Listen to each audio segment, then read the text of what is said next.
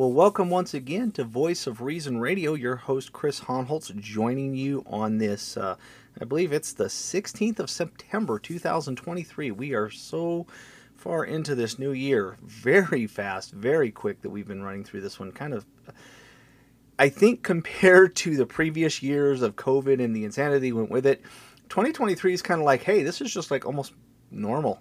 So we're moving so much faster when we don't have all that insanity going on around us. But yeah, as I said, it is your host, singular, Chris Honholtz, joining you. My good buddy Rich cannot be with us again this week. Folks, just want to allay any concerns or fears. Rich does contend with health issues, as we've discussed before, and sometimes those health issues can just make life a little bit more difficult for him. And so he's had some stuff that it's not, it's not life-threatening, it's not end of the world kind of stuff, but he's had to be laid up here and there a little bit. And so all we do is we come before you and we just ask, pray for him, pray for his family, pray that the Lord would give him the rest and the recovery he needs to be back on the program. We miss him here, believe me. I always kind of hate doing these solo. Number one, because I don't like this being just about me and my voice and you guys having to hear that. But it's so much that Rich brings to this program that without him, it really does feel like half a show. And I'm so grateful to have him alongside with me and bringing his valuable input and his biblical knowledge and his love for the Lord, his affection for evangelism, and his desire to see the lost brought to Christ. He brings a balance to this program that is so desperately needed. And there is no Voice of Reason Radio without him, so it feels so weird to do this solo, but I'm grateful to have the opportunity to still continue to make programs. Thanks for last week. We did try to have something lined up. Rich was going to try and be there. It just did not work out, so appreciate your patience when we do the rerun episodes. I try to pull from the older stock if I can, so at least it's not something you heard yesterday or the week before. So hopefully those programs are helpful. Tonight, it's just going to be me. I'm going to go over something that's it's a news thing that came up in the cycle of things, but I think it has broader application to us. So we'll go into that in a minute. I want to remind you that that this program, Voice of Reason Radio, is part of the Christian podcast community. That's put together by Andrew Rappaport of Striving for Eternity. He has a multitude of programs of like-minded brethren who have come together for the purposes of helping promote one another, helping build up the quality of one another's programs by contributing knowledge that we gain by doing these programs together, and basically giving you, the listener, a one-stop shop place to find solid content. Really always recommend that you go check out that collection of podcasts, because you're always going to find something very edifying, very helpful. And very grateful for brethren like Andrew who have a vision for this kind of stuff, who put these kind of things together, and who's really, I think, been a blessing to a lot of people. So, and I would encourage you, if you can, just keep Andrew in your prayers. The man does do a lot. He stays very busy, and sometimes I think even he doesn't know how tired he gets himself. And so if you would consider praying for him, I'm sure he would greatly appreciate that. And pray for Striving for Eternity as a ministry. Pray for the people that it's able to assist and help with the going out and sharing teachings that help build up churches, help build up areas of evangelism, apologetics, and if you can contribute to that in any way, I think they would be very grateful for that as well. So check out Striving for Eternity and check out the Christian podcast community. Also want to remind you, we have our website, slavetotheking.com. When I am disciplined with my time, I try to write and put content on there. Time discipline is not one of my better skills. I do freely admit that. So I will continue to try and work on that, which is actually going to be a bit more helpful, as I'm no longer paying for the premium access to Twitter, X, Twixter, whatever you want to call it these days. Just the direction they're kind of going and things like that. I'm not really wanting to pay into that. So I will probably be putting more content on there. So I pray that you guys would consider signing up for as a follower of that website. And as I have less visibility on social media, Rich and I put more stuff on the website, hopefully, that will be beneficial to you. It's also where you can find access to our social media pages, where you can reach out to us. Somebody actually emailed us recently and asked a question. Have not had an opportunity. I think it was Julie that sent it to us, a question about the feasts. I need to talk with Rich about that. I think it would make a good show. So rather than answer it in an email, I'm going to talk to him about that. Maybe we can put a show together on that one. But that's a way you can reach us with show ideas, questions, comments, or concerns, is you can go to slavetotheking.com and contact us via our contact us link. It just sends it. We finally figured out how to make it send it right to the email. And so if you have ideas, we want to hear from you. Now, if you do follow us on social media and you have thoughts for the show, please let us know. It's really, and if you don't follow us on social media, use the contact us link too, please. We want to be helpful to you, and sometimes it's we feel like sometimes we're shooting in the dark if we don't know what content benefits you more. So we don't want to just put out stuff that only interests us. We want to put out stuff that may be helpful to you. Things that, not maybe, will be. Let me rephrase that. That will be helpful to you. And we can't do that if we don't hear back from you. Also, want to encourage you to think about leaving a review on our on the various podcast formats that are out there. Apple Podcasts is a good example of that. I know there are other ones out there. I don't think Google Podcasts has a review mechanism, so I don't know that you can do it there, but I know other ones do. We actually had a 1-star review recently, and you know what? That's fine. If you didn't like what we put out and you want to give us a negative review, that's your choice. That's your voice. You get to do that. I would ask, however, if you're going to leave a 1-star review, maybe make sure that what you think I'm saying is what I said versus what you are asserting I meant by what I said. So, unfortunately, I think that reviewer did not really hear what I was saying. It had to do with the episode when we talked about Jen Wilkin and the homeschooling versus public schooling. And the whole point of that program was to point out that Miss Wilkin was unbiblically adding a burden to Christians by saying we must homeschool, and talking about the fact that homeschooling is a viable option and should not be treated in the way that she did. And apparently this person heard me say that public schooling is evil, and that I'm just going to assert my own opinions about it, and I'm just going to slam Miss Wilkin because I don't like her or something. So, you know what? That's fine. Let people know what you think. That's what it's there for. So, good, bad, or middle of the road. If you want to let people know what you think about this program, this is one way you can do it. So, it's unfortunate that the person left the review the way they did, but I appreciate that they took the time to listen, and I appreciate that they left a comment about it. By the way, if you are a follower of this program on Podbean through its app, you can actually leave comments for the show. I wish we had an ability to make it for the website version, because I think some people do it that way. We just don't. It's just how Podbean does it. You can leave a comment on the Slave to the King page if you choose. That is a possibility. And if you are a YouTube listener or a viewer, if you like to throw YouTube on while you're working or doing something, we have a YouTube page that can also be found through slavetotheking.com. Or you can just go into youtube.com and type in Voice of Reason Radio. Make sure you look for the logo with the VOR symbol and the radio waves on either side of it, because we didn't do great market research when we named the program over 7.5 years ago, and didn't realize there were political or atheist programs by a similar name. So just make sure you find the right one. But we do try to make sure they're uploaded to there. It's not video, so you don't have to see our mugs. It's just the audio with our logo in the background. But at least that way we don't scare children with a video screen. We don't want to scare women and children, so it's okay. You just get to hear us talk. But that's another option and a way you can leave comments if you wish. So with all that said, want to thank you for coming in and spending time, even though it's just me. I really wish Rich was here. I wish you guys could hear him more and less of me. But with that said, let's get on to tonight's program. Let me take a drink here real quick. Wet my whistle a little bit so I don't try to go dry mouth on you and start hacking and coughing because my throat's getting dry. So that's not good listening. So what are we going to talk about tonight? So I was trying to figure out what to do because Rich and I do have a topic, but I don't like to take topics that we're already discussing doing together and then just make it my own. That doesn't feel fair to him. So I try to figure out what to do. And, sometimes when things change up at the last second, all right, what am I going to talk about? Well, I actually stumbled across this because it's all over social media right now.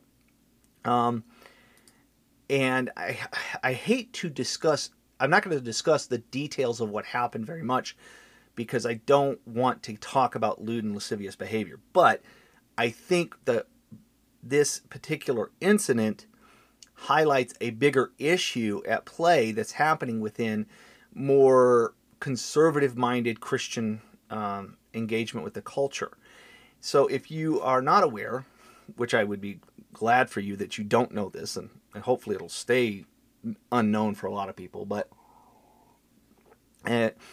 Republican Congresswoman Lauren Boebert got herself in a bit of hot water again. Now, Lauren Boebert is a kind of a bit of a firebrand. She's part of the kind of the MAGA crowd, Make America Great Again crowd of the Republicans. If you remember what happened during the post midterm elections and Kevin McCarthy was elected Speaker of the House, it went for days upon days where they could not get the votes necessary to make him Speaker of the House because there was a certain group of Republicans that were holding out because they did not want McCarthy in there, or they wanted certain concessions that they wanted the Republicans to make. Lauren Boebert was part of that. She's part of that kind of more vocal Donald Trump style of Republican. And she got herself in hot water a while back when she made, I think, a very blasphemous joke at the expense of Jesus Christ. She's a very pro-Second Amendment individual, and she was giving a talk, and she said, she's often asked, well, how many, because she's, professes to be a Christian, well, how many AR-15s did Jesus Christ have? And her joke was basically to the effect of, well, clearly not enough to prevent the government from killing him.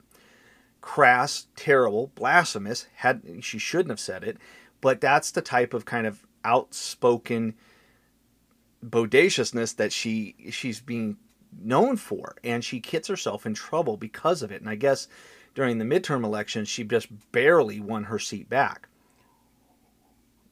So what happened here? Well, apparently Ms. Boebert, who is apparently going through a public and messy divorce, was out on a date with someone. Now, that date was not her soon-to-be ex-husband. That date was with another gentleman. And I really don't like using the term gentleman given the circumstances. I think he's far from it. So this would what the Bible would call adultery. She's still married. She's engaging in a romantic relationship with someone other than her husband. That's a sin called adultery. What happens is, apparently these two had gone to, I think, a movie or a show of some kind, and I don't know why an individual, maybe they recognized it was Lauren Boebert and decided they were just going to video her instead of watching the program. But during the course of this show, where families are present, yes, the lights are down, it's dark, you don't see things unless you're using a camera that happens to take video in low light, which this person had. Between herself and this man, there is inappropriate touching. Let's just say that. Inappropriate touching going on. And later, my understanding is that she was ejected from the theater. She claimed that she had been ejected for vaping, which she says she did not do, but I guess made a stink, etc. But it's the behavior in the theater that's concerning. You have a woman who is engaged in an adulterous relationship with someone who is not her husband and acting with lewd and lascivious behavior in a public setting. I don't care that it was dark. In a public setting where families are present. So thankfully, it's not as bad as, say, what the Pride Parades put out or these, these drag queen, family-friendly drag queen events. No such thing as a family-friendly drag queen event. There's no such thing as family-friendly drag or trans or any of those things. It's all an abomination before the Lord, which is something that got me in trouble to say this week. But that's a topic for another time. So why is this problematic? Well, here's what we got going on. We have an individual who is a member of Congress who has been outspoken against things like these drag queen events, these family-friendly drag queen events, these grooming of children, making these sexually immoral acts something that children think is just normal and part of life. That's what we mean by grooming. Okay, I know a lot of people go, "Oh, you're saying drags are groomers, and they're not trying to groom kids to be involved in sexual behavior. They're just showing them that they're being groomed to believe that what God has called a sin is acceptable. That's grooming.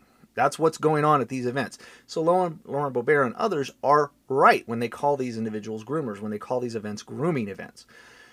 But you have someone who is outspoken now engaging in lewd behavior in a public setting, thinking she can get away with it because, well, nobody can see except the person with the camera that filmed them in low light. So, why am I bringing this up? Why are we having this as a discussion? Okay, big shock. A conservative politician even is a hypocrite. Yeah, so what? We get that. We see that all the time. I understand that. I understand where you're coming from. But here's the issue that I have. I'm going to read you from a tweet from Jesse Kelly. He is a nationally syndicated talk show host, written a book called The Anti-Communist Manifesto, which I guess came out earlier this year. Very, conservative-minded. I see his stuff on Twitter all the time. But when this story started posting all over the internet today, it was comments like his that caught my attention. And this is posted same day when all this is breaking, so clearly connected to the Lauren Boebert discussion. And everybody commenting in unison with him is understanding what he's getting at. So it's not something entirely separate. It's related to this, to the Miss Boebert and what's going on with her. He says, and I quote, "Part of the reason the communists have been winning and we've been losing is the communists will never take part in a hit job of one of their own from the right." Let me stop right there. What he's saying is, Democrats, the left, they will not join with a person on the right to attack one of their own. That's what he's getting at. So finishing off, he says, "The right will gleefully participate in hit jobs of one of their own from the left just to show their righteousness." End of quote. So what does he say? What he's getting at here is that and it's a common trope that I've heard from conservative talk show hosts and pundits and those who engage in this kind of rhetoric, is when it comes to those on the socio-political left, they are unified in their mission no matter how far somebody in that group goes. So it doesn't matter how far to the left, say like Whoopi Goldberg of The View goes. It doesn't matter how far and how wacky her comments and how racist laden her comments are, and they have been. She's had some slaps on the wrist, but nothing major. They will still back her up. They will still take someone like a Nancy Pelosi, or who said some vile things, or an AOC who has basically attacked her own party right after she got elected, and basically ignored and threatened their own party, holding it hostage if she didn't get what they want. But they stay unified, even though their behavior can get really wildly left.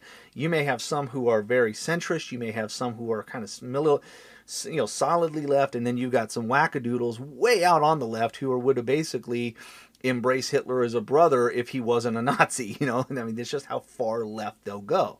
They will embrace the insanity of trans ideology. They will embrace grooming children if it means they will achieve their goal. So no matter how weird or wacky or insane someone in their camp is, they will not engage in attacking that person and holding them accountable for the things that they've said. However, on the right, that's a different story, because those of us on the right are not unified in the same way and to accomplish a particular mission. And I would argue that his definition, Mr. Kelly's definition of mission, would be political victory at all costs. Don't try to take too much of a drink at one time. You will drown on air. That's not fun. So, that political victory at all cost, which is what the left does. That's what he's talking about here. He's saying that, we are too worried about being, as he would say, righteous to be consumed with political victory. So we have too much infighting. We need to be more unified. We need to stop aligning with the left and attacking our own, etc. So this can be encapsulated. I saw it posted on Twitter one day as, and I'm sorry, I'm going to call it Twitter because that's what it is. And Elon can rename it all whatever he wants. I'm probably going to still say Twitter. As somebody saying, defining it as a no enemies to the right. In other words, you have your political right and the political left, and if you are in the right side camp, there's no enemies in the right. I'm not going to attack anybody on the right because they are part of my camp. I'm not going to hold them accountable. I'm not going to criticize them. I'm not going to do anything because we have a mission to accomplish. And so that's really what we're seeing here, is that you have no enemies on the right. And if there are no enemies on the right, then we need to be like the left. We need to be unified, and we need to quit attacking those within our camp. So I hope that makes sense. I hope that's a little more clear what I'm trying to say here. That's what Jesse Kelly and so many others. If you were to look at his particular tweet, you would see people. One person said, because they recognize this is about Lauren Boebert. There was actually one response who says, yes, let's win instead. That's exactly the point. Jesse Kelly and others are so concerned that if we are too busy dealing with people who are not acting in a manner that is consistent with what we claim to believe, we're too busy dealing with those individuals and holding them accountable. We're not on mission. We're not on mission to win. Therefore, we're shooting ourselves in the foot. That's the argument. It's a socio-political argument that says that victory is the most important mission. Holding people accountable for their hypocrisy against the standards of the political right, socio-political right, it isn't unimportant. It's just not important enough. We keep losing. We need to defeat the bad guys first, then worry about, if ever, holding people accountable for their behavior. So that's kind of the story that I want to focus on, is this idea of no enemies to my right. Is that really such a thing? I think for the Christian, that's an important question. We have to know, do we have a standard? Do we have the standard of there are no enemies to my right? No enemies on the right. Let's just even make it broader instead of to my right, because every person on in hearing my voice right now is going to be on a bit of a spectrum in terms of their socio-political standing. I'm fairly conservative. I'm fairly to the right. I have friends who are conservative, but are maybe in some social areas a little more libertarian, or might even be a little bit more centrist or start leaning more left. I've known people and get along with them well. But we're all going to be on the spectrum. So instead of saying no, none to my right, because that's a subjective statement, let's just say no enemies to the right. In other words, there's that dividing line. There's that kind of no man's land where there's very few people who would say they're centrist, and there's a vast political gulf between the left and the right. So it's no enemies to the right. Anybody on that, anybody to the right of that centrist position. So why is that important for the Christian? I'm seeing this within, and it's one of the things I've spent a lot of time going through my social media feeds and kind of calling out to certain discussions on this in this area, because honestly, we can get pretty cranky, and I get tired of seeing nothing but cranky on my news feeds. But one of the more recent developments I've seen within Christian political circles is an adoption of this no enemies to the right mentality.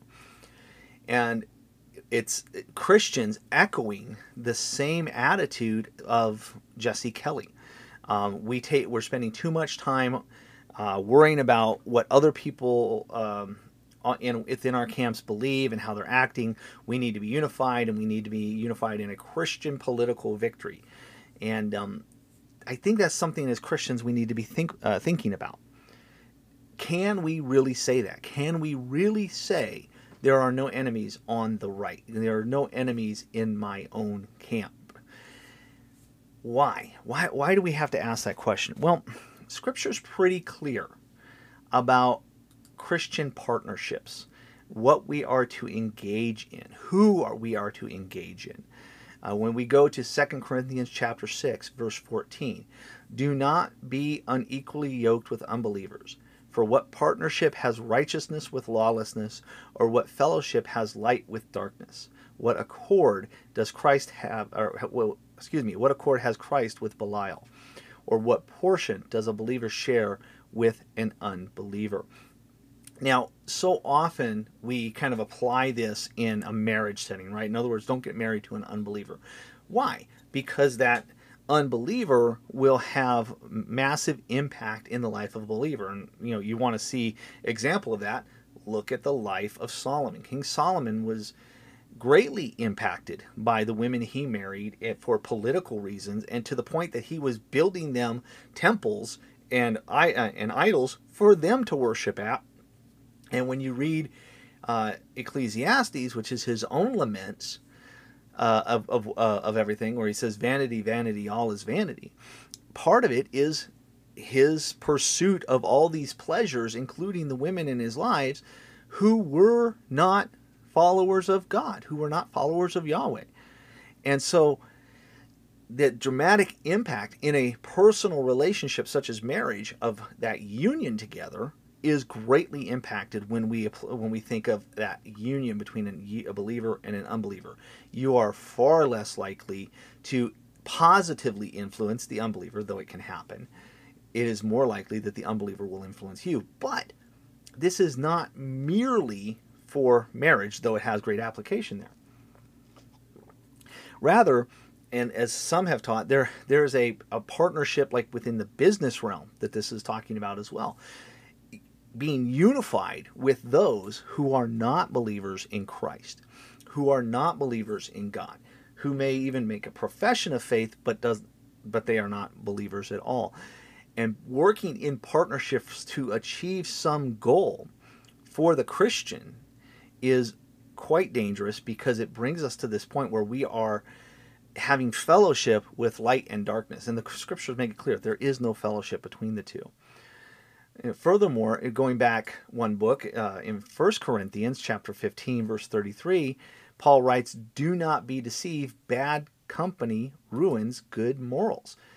When we are engaged in such relationships, that their attitudes, their beliefs, their practices will impact us, right? If we look at that paragraph in general, what is he saying? Otherwise, what do people, in verse 29, what do people mean by being baptized on behalf of the dead? If the dead are not raised at all, why are people baptized on their behalf? Why are we in danger every hour? I protest, brothers, by my pride in you, which I have in Christ Jesus our Lord, I die every day. What do I gain if, humanly speaking, I fought with beasts at Ephesus? If the dead are not raised, let us eat and drink, for tomorrow we die. Do not be deceived. Bad company ruins good morals. Wake up from your drunken stupor, as is right, and do not go on sinning, for some have no knowledge of God. I say this to your shame. They were partnering. They were influenced by the people in Corinth. They were doing the things that these people have been doing. We are supposed to be a people committed to Christ, and we are to wake up from our lifestyle of sin and to get away from that and to be a repentant people. Yet the people in Corinth were not doing this. The church in Corinth was not doing this. And he's telling them this bad company, this relationship, and this involvement with people is, and this is all in light of the resurrection from the dead. We are to be a people who are committed to Christ, right? If we go back to let's just do verse 12. Now, if Christ is proclaimed as raised from the dead, how can some of you say there is no resurrection of the dead? But if there is no resurrection of the dead, then not even Christ has been raised. So there's this discussion of being in submission to Christ, that we are a new creation, that we are raised, when Christ was raised from the dead, the first fruits of those who have fallen asleep but if in fact Christ has been raised from the dead, the first fruits of those who have fallen asleep. For as by a man came death, by a man has come also the resurrection from the dead. For as in Adam all die, so in Christ all shall be made alive, but each in his own order. And he's saying, for going to verse 25, for he must reign until he has put all his enemies under his feet. The last enemy to be destroyed is death. For God has put all things in subjection under his feet. But when it says all things are put in subjection, it is plain that it is plain that he is accepted who put all things in subjection under him. When all things are subjected to him, the Son himself will also be subjected to him who put all things in subjection under him, that God may be all in all. So here's this discussion of the resurrection. And we're talking about how we are raised from the dead and we are brought up to Christ. And then he's like, you need to be concerned about this. This is something you're to be in submission to, and you are to be separate from the world. Do not be part of the world where you are still in your sins. You are supposed to be dead to your sins and risen into Christ, and you will be raised with him on the last day. But you are in subjection to the world. You need to wake up from this drunken stupor and stop sinning. With this association with the world, one of the big problems for the Corinthian church, and there was a day of that resurrection coming, and that was to be their commitment, not to be in this life of sin where they continue to be part of the world and its connection with them. So here you have Paul writing to the Corinthians in two separate letters, getting on them about their compromise with the world.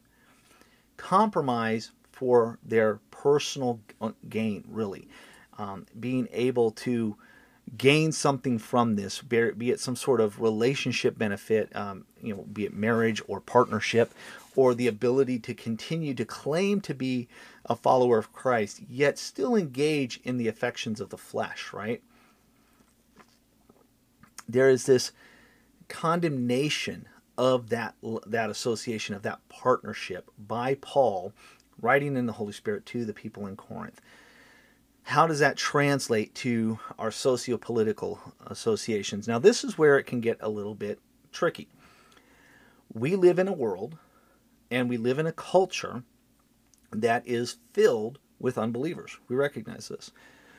We are in a system by which we elect leaders, political figures, to office to represent us and to make decisions on our behalf. When it comes time to make a choice, to pull the lever, so to speak, or punch the button or tap the screen for your candidate, you're voting for the candidates that are available. All right. Some places will allow you for write-in votes and such, but ultimately your choices are limited as to who's actually running. You're not always going to have the best choice, right? You may have the proverbial two evils, and so you go, well, which one is less, and which one comes at least somewhat close to what I believe should be represented in the political climate in which we live and work. Now, as a Christian, how do I approach that? Is voting for someone who is just a vile individual, but has good practice in their political polity, can I vote for that person? Or they're a vile person, am I in partnership with them? Now, I don't believe what we read in 1st and 2nd Corinthians has a direct tie in the same way. So, for example, a marriage or a business partnership would. But I think the principle still has application. Meaning that when I go into the voting booth, I have to make a choice on a person that I believe most closely represents what Scripture tells me about how this world should function. So when I have two very questionable characters for a vote, neither of them are choices that have any connection to Scripture. They in fact, are both individuals that in every way, shape, and form defy Scripture. I have a ability to say I cannot vote for these two individuals because both of them promote sin. So let's just say that you're in a district that you have two very outspoken leftist politicians who believe in abortion, who believe in large government, who believe that children should be exposed to trans ideology, that promotion of sexual immorality is a must, and these are your choices. Are you telling me, Chris, that I have to vote for one of those two? No, I would say to vote for either of them would be a partnership that we could not get into because both of them are openly defying Scripture. Okay, so now we get into a position of, well, one person, let's go back to the 2020 election, one person openly states trans ideology is the civil rights issue of our time. I'm going to expand abortion access. I'm going to make sure a law is passed to make abortion legal in all 50 states federally. I'm going to do all of these things. And then you've got another person, in that first person, of course, was Joe Biden. And then in the second case, you've got Donald Trump. Donald Trump has a laundry list of seriously questionable character issues and has a history of sinful behavior. Yet, during his 4 years in office, he put Supreme Court justices in place that actually eventually overturned Roe v. Wade, who fought to protect religious liberty, who fought to reverse many of the things done under the Obama administration that expanded the sexually immoral celebration that we were going on. So you have those your choices. You have one who's a vile person, not only in his behavior, but also in his policy. But you have another person who's a sinful person who has very, questionable character issues, but has at least advanced policy that comes at somewhat in line with Scripture. So now you can go, look, when it comes to making a vote, I can look at Scripture and say who aligns most according to Scripture and pull the lever by your God-informed conscience through Scripture for who you believe is the best choice. Now, where your conscience is impacted by Scripture, when you look, say, at a Donald Trump type of person, you look, and there are people who did this, who said, this man, even though he did some good things, I am greatly impacted by how he lives, how he speaks, and these issues of sin that he himself will never be repented of, etc., then I believe there is a connection there where you have to say, I cannot be in partnership. That's a choice you have to make. Some of us are going to have different conscience levels.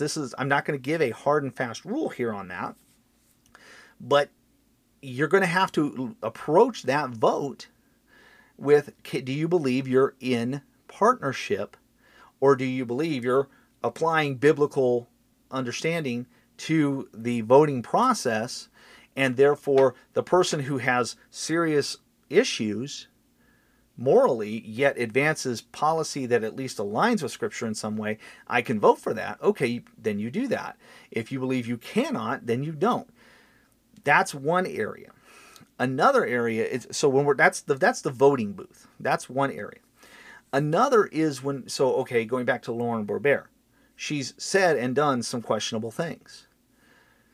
People who are in her district, who are Christians, have to decide at the next election, is her behavior so egregious, so sinful, so hypocritical that it taints what she will do, and it makes it to where you're not sure she can fulfill those obligations?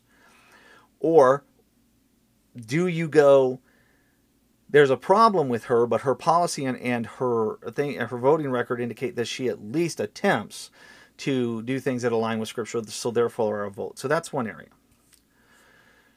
Another area is this direct partnership, where we are engaging in partnering with individuals to achieve a certain goal. And this is where Jesse Kelly's comment comes back into play. See, as Christians, when we say, here's Lauren Boebert, or here's Donald Trump, or here's this politician or that politician, and right now we're seeing a behavior that is not just questionable, but openly sinful, right? engaged in an adulterous affair, engaged in lewd and lascivious behavior actively. It's happening. And attempting to diminish or minimize that person's participation in that act, as Miss Boulbert is doing. Kind of just not acknowledging that she was even engaged. I mean, I was looking at articles earlier. I have not seen anything that says that she admits that she did these things in the theater. She kind of, makes a comment about vaping, which she claims she didn't do, but she didn't handle things well, and her value, she failed her values, and she's going to have to win back the trust of her electorate, right? So you have an active issue, not something that's a history of, but an active issue in which this person is not acting in accord with Scripture. A person who says, I am a Christian, I uphold Christian values, but I am engaging in behavior that is openly sinful. What do we do with that? How do we approach that? Well, I think we have to think about, what does Scripture say about that partnership? When Jesse Kelly says we need to stop gleefully joining with the left in character assassinations and hit jobs, what he's saying is ignore what she did. The participation in this socio-political battle is too important. I don't believe that's something a Christian can do. Why? Well, what did Jesus tell us about such things? He told us, going back to Matthew chapter 6, starting in verse 19, do not lay up for yourselves treasure on earth, where moth and rust destroy, where thieves break in and steal, but lay up for yourselves treasures in heaven, where neither moth nor rust destroys, and where thieves do not break in and steal. For your treasure is where your treasure is, there your heart will be also. The eye is the body of the lamp of the body. So if your eye is healthy, your whole body will be full of light. But if your eye is bad, your whole body will be full of darkness. If then the light in you is darkness, how great is the darkness? No one can serve two masters, for he will hate the one and love the other, or he will be devoted to the one and despise the other. You cannot serve God and money. Now, obviously, in this particular passage, Jesus is talking about wealth and riches. He's talking about laying up heavenly treasure as opposed to what we would define as earthly treasure, but it's something of gain. And I think the principle can be applied here. For Christians, living in a culture where we have the ability to impact the outcome of our nation and culture for the future through elections, if our goal is victory, which is what it is for a person like Jesse Kelly, then your love for the goal of political victory is going to trump, forgive the term, your love for God, right? Now, I know there are people who say, well, because we are Christian nationalists, or because we're theonomists, or we're post-millennials, we see political victory as a part of the Great Commission, therefore we must be involved in these things. I get that. That's not what I'm driving at. That's a topic for another time. I'm not even sure I want to get into. But I'm talking about, what is the goal here? The goal for someone like Jesse Kelly is political victory. That's the most important thing. And what happens? A willingness to ignore rank hypocrisy and sinful behavior in their midst. In other words, stop talking about what Lauren Boebert did, even though it was wrong, even though it was sinful, even though it was in a public place, even though everybody can see it, because now it's all over the news. Stop talking about it, because victory is more important. What does he show his love for? His love is for the victory, political victory. It is not for that which honors God. For the Christian, we have to be concerned about that which honors God. We must be a truth people. We must be a biblical people. We must be driven by our love for the Word of God and His truth, that when we see someone in sin, what are we called to do? We are called to tell those people to repent of their sin. If a person is a professing brother or sister in Christ, and they are doing that which is openly sinful, we are called to tell that person to repent. We are to go to them and say, what you are doing is wrong. It is an offense to God. You cannot be engaged in this. You cannot be participating in this. You need to stop this. At the same time, when that exact same person is promoting policy and ideology that then is revealed to be not at their heart. So we need to get rid of grooming. We need to get rid of this sexually immoral behavior in the public, etc. And then turns around and engages in it. What does that say about the person who's taken such a low view of the vows that they made before God to honor their marriage, to honor God in their marriage, and then to have this publicly messy divorce, and before it's even finalized, which is, I would argue, is probably not even a legitimate divorce at this point, but before that's even finalized, you're engaged in sinful behavior in public. I don't care that the lights were turned down. Clearly, you didn't care about that. You were willing to do it with people all around you, right? And again, I'm not trying to make this about her. I'm just using this particular issue as an example because that's the one that's being kind of talked about right now. When persons like Jesse Kelly and other individuals say that the political victory is more important than the individual sins of the people within the group, what they're saying is we don't want to hold people accountable for their behavior because we need them to achieve political victory. Now, recently, I think it was a couple episodes ago, I mentioned that one of the things that I saw happening within Christian circles, and one of the reasons I kind of got out of the discussions of Christian nationalism and other stuff, was that I saw behavior within Christian group, soundly professing Christian groups who were doing this kind of thing, who were not willing to hold accountable persons within our own Christian camp accountable for the things they were saying and promoting, because the goal of victory, this Christian victory in the political and cultural sphere, had a higher importance. It was more important to do that than to start telling people, for example, lay off the language that borders on racist, lay off the language that is basically demeaning of women, or lay off the language and behavior that is basically mocking and deriding anybody who disagrees with you. I saw a lot of that. Now, I'm not saying it was only within the Christian nationalist circles. I saw that similar behavior on people who were not in favor of Christian nationalism. And for Christians, we should all be holding each other accountable for our behavior when we step out of the bounds of Scripture. So if you see someone with harsh, condemnatory, mocking language for someone that just absolutely did not deserve that, we should, as Christians, be willing to pull our brothers and sisters aside and say, stop doing that. That's sinful. You are not acting in accordance with Scripture. But I saw this within Christian circles where people were having these discussions and defending or attempting to reframe the argument so it didn't sound so bad. Why? Because they didn't want to hold people within their own camp, at least from my perspective, accountable, because their motivation was this socio-political victory in the name of Christ. That is not what we are called to. We are called to be people of Christ. We are called to be people of the Word. We are called first and foremost to be people who seek to honor and glorify God, to be humbled before Him. We talked about this a couple episodes ago, to be humbled before Him and to serve Him as dutiful servants, basically be a humble servitude.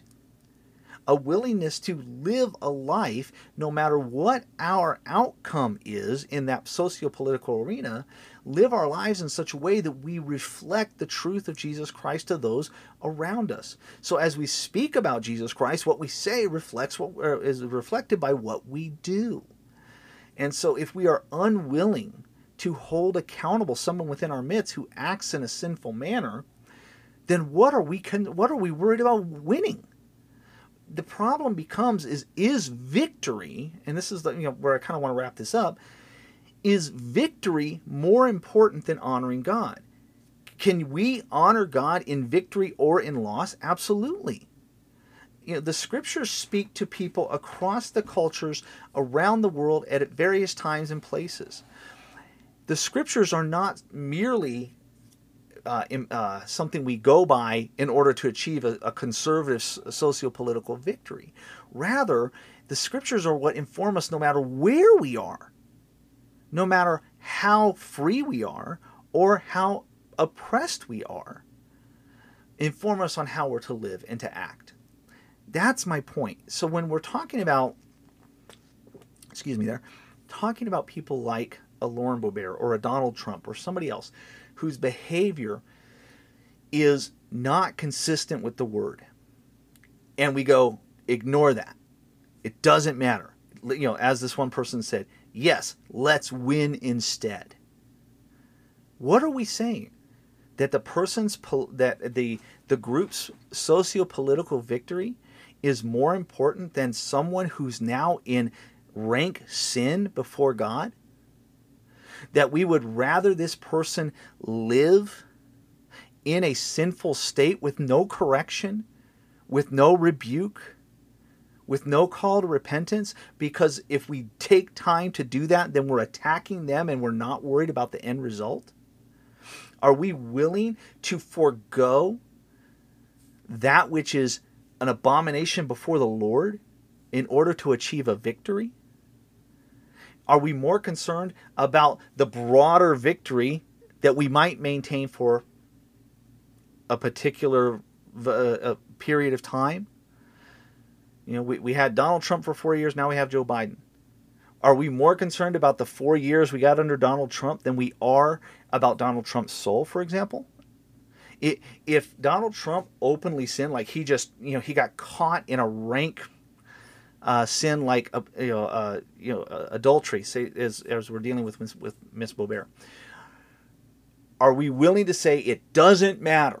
It doesn't matter what he did as long as we win politically. He's on the right side politically, so we're going to ignore his rank sin.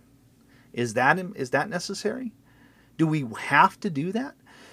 I would argue absolutely not. In fact, I think the opposite is true.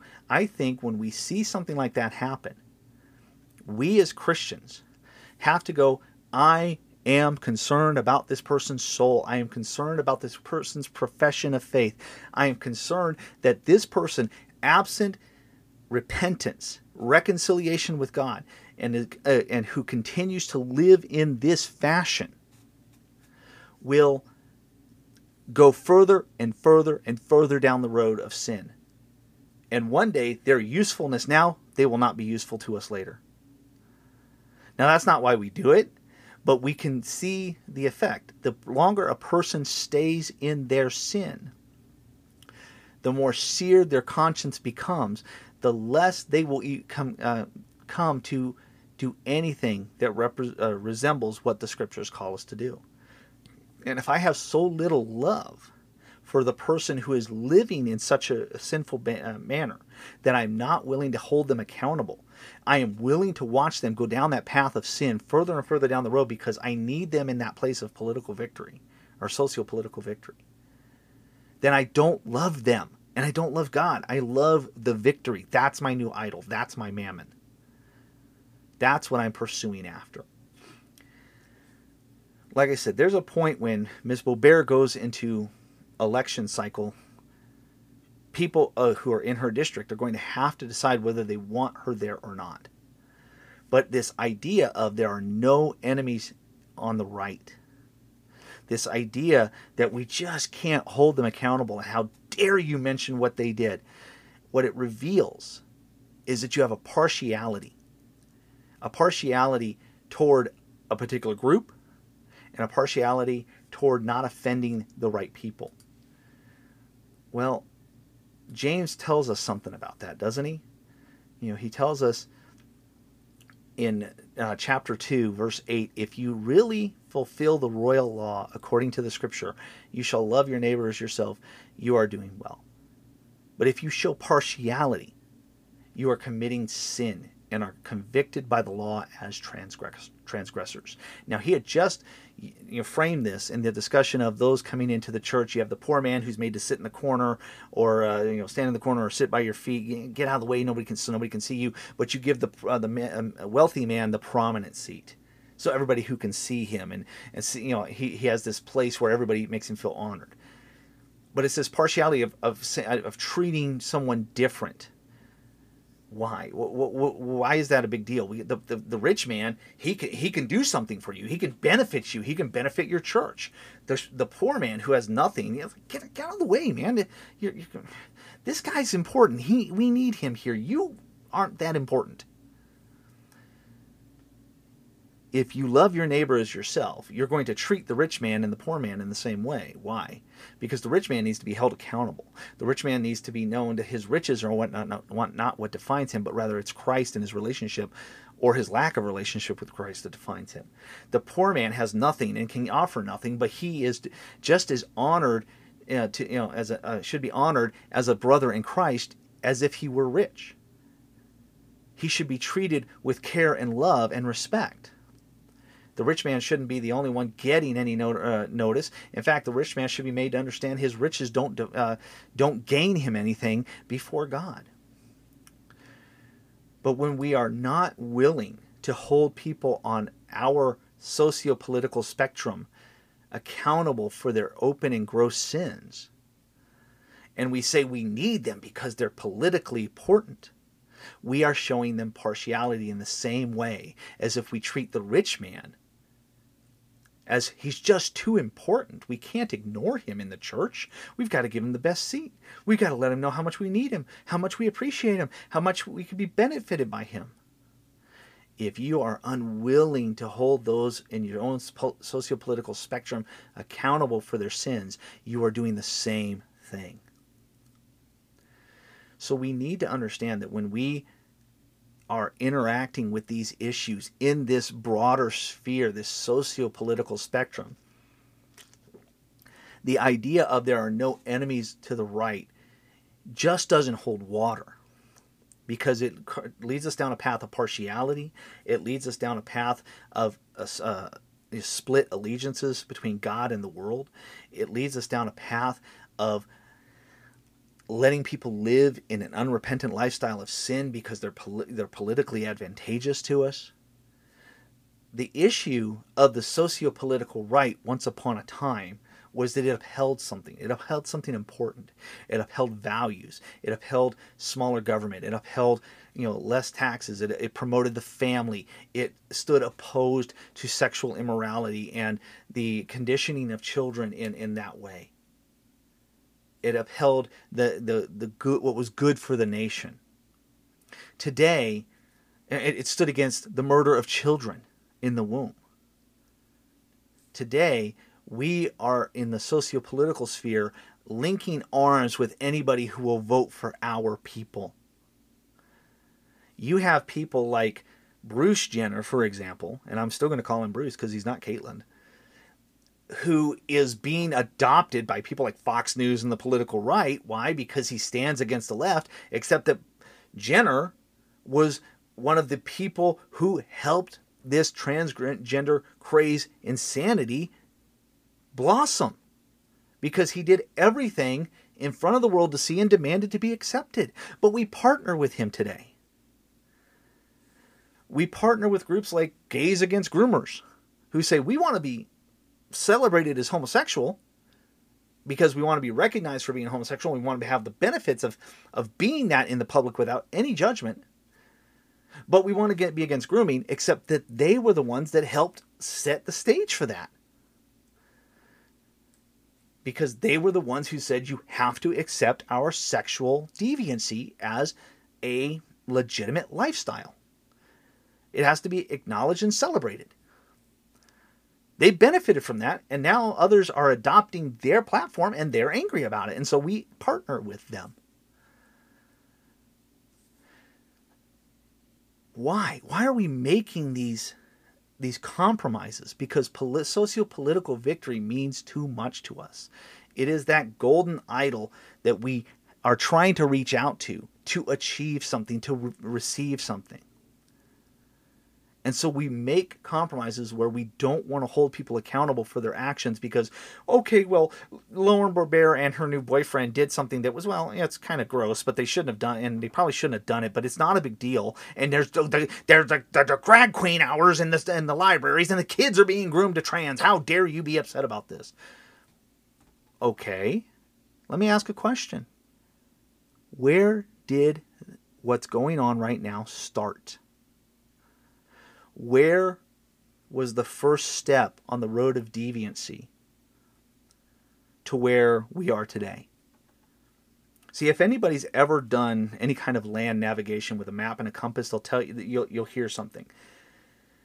If you take one step, 1 degree off the direction you're trying to go. So, for example, if you're trying to go due north and you're 1 degree off, 1 step, 2 steps, 3 steps, doesn't seem like you're very far off. 1,000 steps, 3,000 steps, 5,000 steps, a mile, 5 miles. The further you go, that 1 degree takes you, the further off the mark you get. If you don't stay dead center on, due north, you'll end up way far away from where your intended destination is. What was the first step in that direction? Well, I would argue one of those first steps was maybe no-fault divorce, the devaluing of marriage. Maybe it was, instead of calling adultery, we called it an affair. Maybe instead of calling it fornication, we just called it making love. Do you see my point? Somewhere, way down the road, backwards in history, we took the first steps off the path. Today, we have this massive wash of sexually immoral depravity going on in our culture. And people like Jesse Kelly would tell you, stop worrying about Lauren Boebert and what she did. That's not important. This other stuff is. Well, what Lauren Boebert did is how we got where we are now. And not worrying about what she did is how we got where we are right now. If the movement doesn't have a definable set of moral standards, and we don't live according to those moral standards, then we don't have a movement. We just have a bunch of people who don't like the other side. And that's the problem. The idea of no enemies to the right says that the moral standards don't matter. We give lip service to it. We say we don't want babies murdered in the womb. We say we don't want the profaning of marriage. We say we don't want pride parades and drag queen story hours and transing of kids. But we don't hold people within our own community accountable for doing the very things that lead to that. When it comes to the issue of no enemies to the right, it is a horrible, in my opinion, horrible system by which to have a socio-political movement. Because you have no standards. If you have no standards, then you have no movement. All you're asking for is everybody to vote for who you think is the right person, but you can't even define what makes them the right person because you don't want to hold them accountable. They just vote for the things that you like. Now, to my friends who will say, well, if you don't, if this is where you want to go, you might as well just let the pagans run everything, and you just want drag queen story hour because you won't tell people that to stop fighting on the inside and to win the victory first. No, I'm saying that before we can try to win a victory, we should have a definable set of standards and then move in accordance with that definable set of standards, meaning we even hold each other accountable. Here's the problem with one major problem, as I'm wrapping things up here. One major problem with the no enemies to the right ideology. Do you know why the left has no enemies to the left? Because the left has no definable standards. None. Everything that's scripture, I'm holding my Bible here in my hands. Everything that's scripture, all these pages, you can hear it, right? All these pages have on the left, that is, if it says, the Bible says don't do it, that's our standard. To oppose God at every turn and to elevate man at every, that's their only standard. And we want to take their socio-political ideology and apply it to the right? Christians, we can't do that. God defines our social interaction. God defines our moral standards. God defines everything about us, and he does it according to Scripture. And he tells us, he demands of us to hold one another accountable to Scripture, to hold one another accountable to the sins that we commit, and calling one another to repentance and to reconciliation with Christ. And when we fail to do so, up to the point of even excommunication from the church, that's serious. If we don't have a standard by which to live and hold one another accountable, we have no right to call ourselves Christians. But we do. We have the Scriptures. That defines everything about us. And Christians cannot take this kind of socio-political rhetoric and adopt it. We have to be a truth people. We have to stand by what is true and what is right. And we have to hold those within our midst accountable for their actions. And Lauren Boebert is a professing Christian. Donald Trump is a professing Christian. A lot of political people on the right are professed Christians or religious people. And they want our votes. So it is incumbent upon us to say, no, we cannot do that. We have to honor God first. So while we are having these kind of discussions, this is what's going on right now. This is what she did. This is now public. And so when people say, well, stop worrying about it, we have to say, no, we have to worry about it. Because I worry for her soul, and I worry for what will happen if she continues on this path without correction and reconciliation to Christ. And I cannot support and ignore open and gross sin before the Lord. And I cannot ignore and support that which was the first step to how we got where we are today. I have to hold that accountable. And so do you. And if you won't do it, then I can't support you. I believe that's necessary. Now, like I said, I can't give you as a hard and fast rule to how far each individual case should be taken. It's a little bit different when we're talking about, okay, Miss Boebert's in the middle of a divorce. Should she be then voted for? Because and by the way, that's if those of you going, well, women shouldn't be in politics or whatever, and that was a discussion that's recently been on the internet. Yes, I saw that too. Just putting that aside for a minute. Well, she's going through a divorce, so we can't vote for her. Is that what I'm saying? No. Oh, she got her taxes wrong, and maybe she lied, so we've got to hold her accountable, right? I'm not saying that every little error, sin, failure is something we now question whether or not we it can be partnered with them, because all of us will fail. I'm not saying that we need to have every candidate that we vote for be a perfect saint who never sins or never does anything wrong. I think every Christian, and this is going to get me in trouble with some of my friends, I've said this before, when you get into this socio-political spectrum, when you're involved in the political process and you're casting your votes, what do I expect every Christian to do? I expect every Christian should be reading their Bible, should be praying, should be informed by the Scriptures and everything that they think, say, and do, and that includes who they vote for. And so when you go into the voting booth in the next election, you should vote according to your God-informed conscience. You know why that gets me in trouble? Because when I say that, people who say no enemy to the right get mad because I might be equipping you, the listener, to vote for somebody other than they think might win and might have the political victory they want. You might vote for somebody they don't like and take away from votes.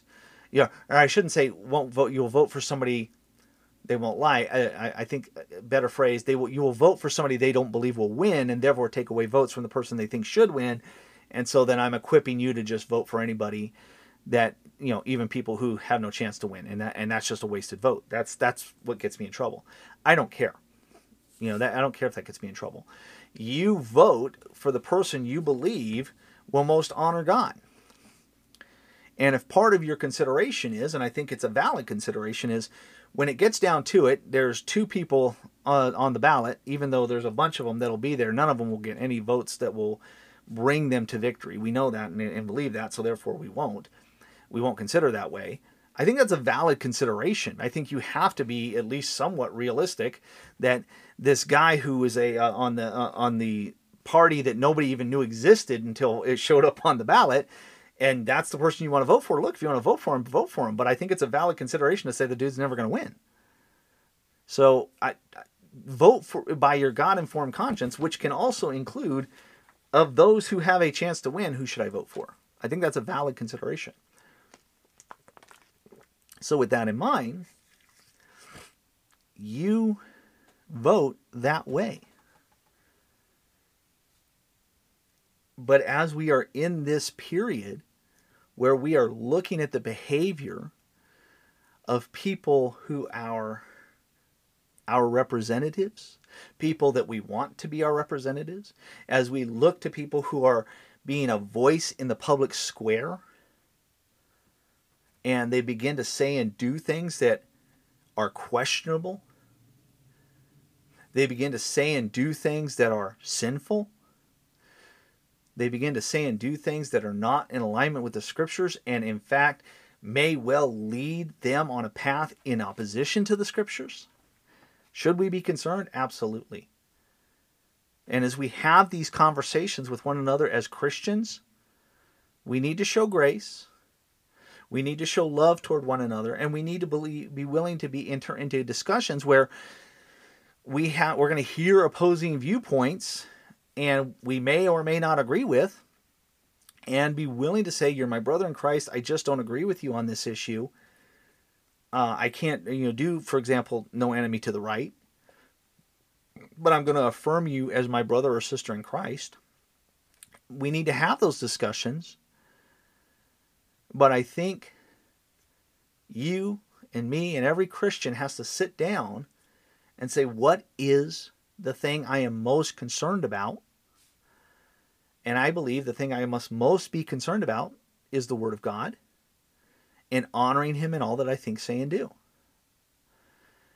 And if it means that I cannot partner in such a way that where I just ignore obvious, gross, and lewd sins so that I can attack the left and own the left on their issues, then so be it.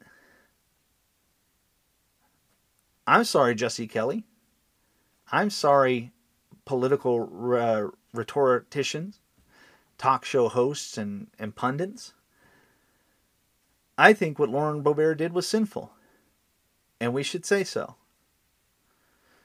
And I think we should pray for her, and we should be, if you're somebody who has her ear, you should call her to repentance.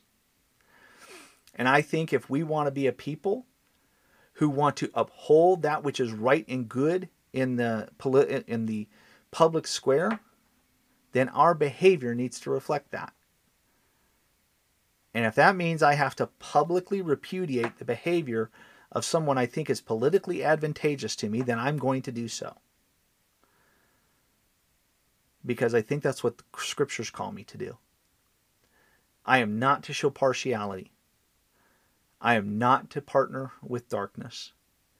I am not to serve two gods. I am to serve one God and Him alone. And if I cannot win politically because I'm willing to do that, or I'm unwilling to make that compromise, if I can't win politically, then I can't win politically. Because God's word applies to me in no matter what political, social sphere in which I live. Oh, you just want your kids to be taught by pagans and you want drag queen story hour. Look, if you want to believe that, that's up to you. My conscience before the Lord is clear. I didn't record this so that people would bow to my knowledge or wisdom or anything else. In fact, I think most people will probably find it a bit frustrating. But I recorded it because I watched what's happening on there, and I was trying to make a decision tonight, and I just kept seeing this pop up. I recorded it because I believe it is a anti-biblical, fallacious perspective to say that there are no enemies on the right. I think it compromises our walk with Christ. And it makes political victory our new idol.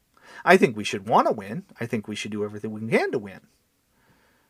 up until the point that we're still able to honor God.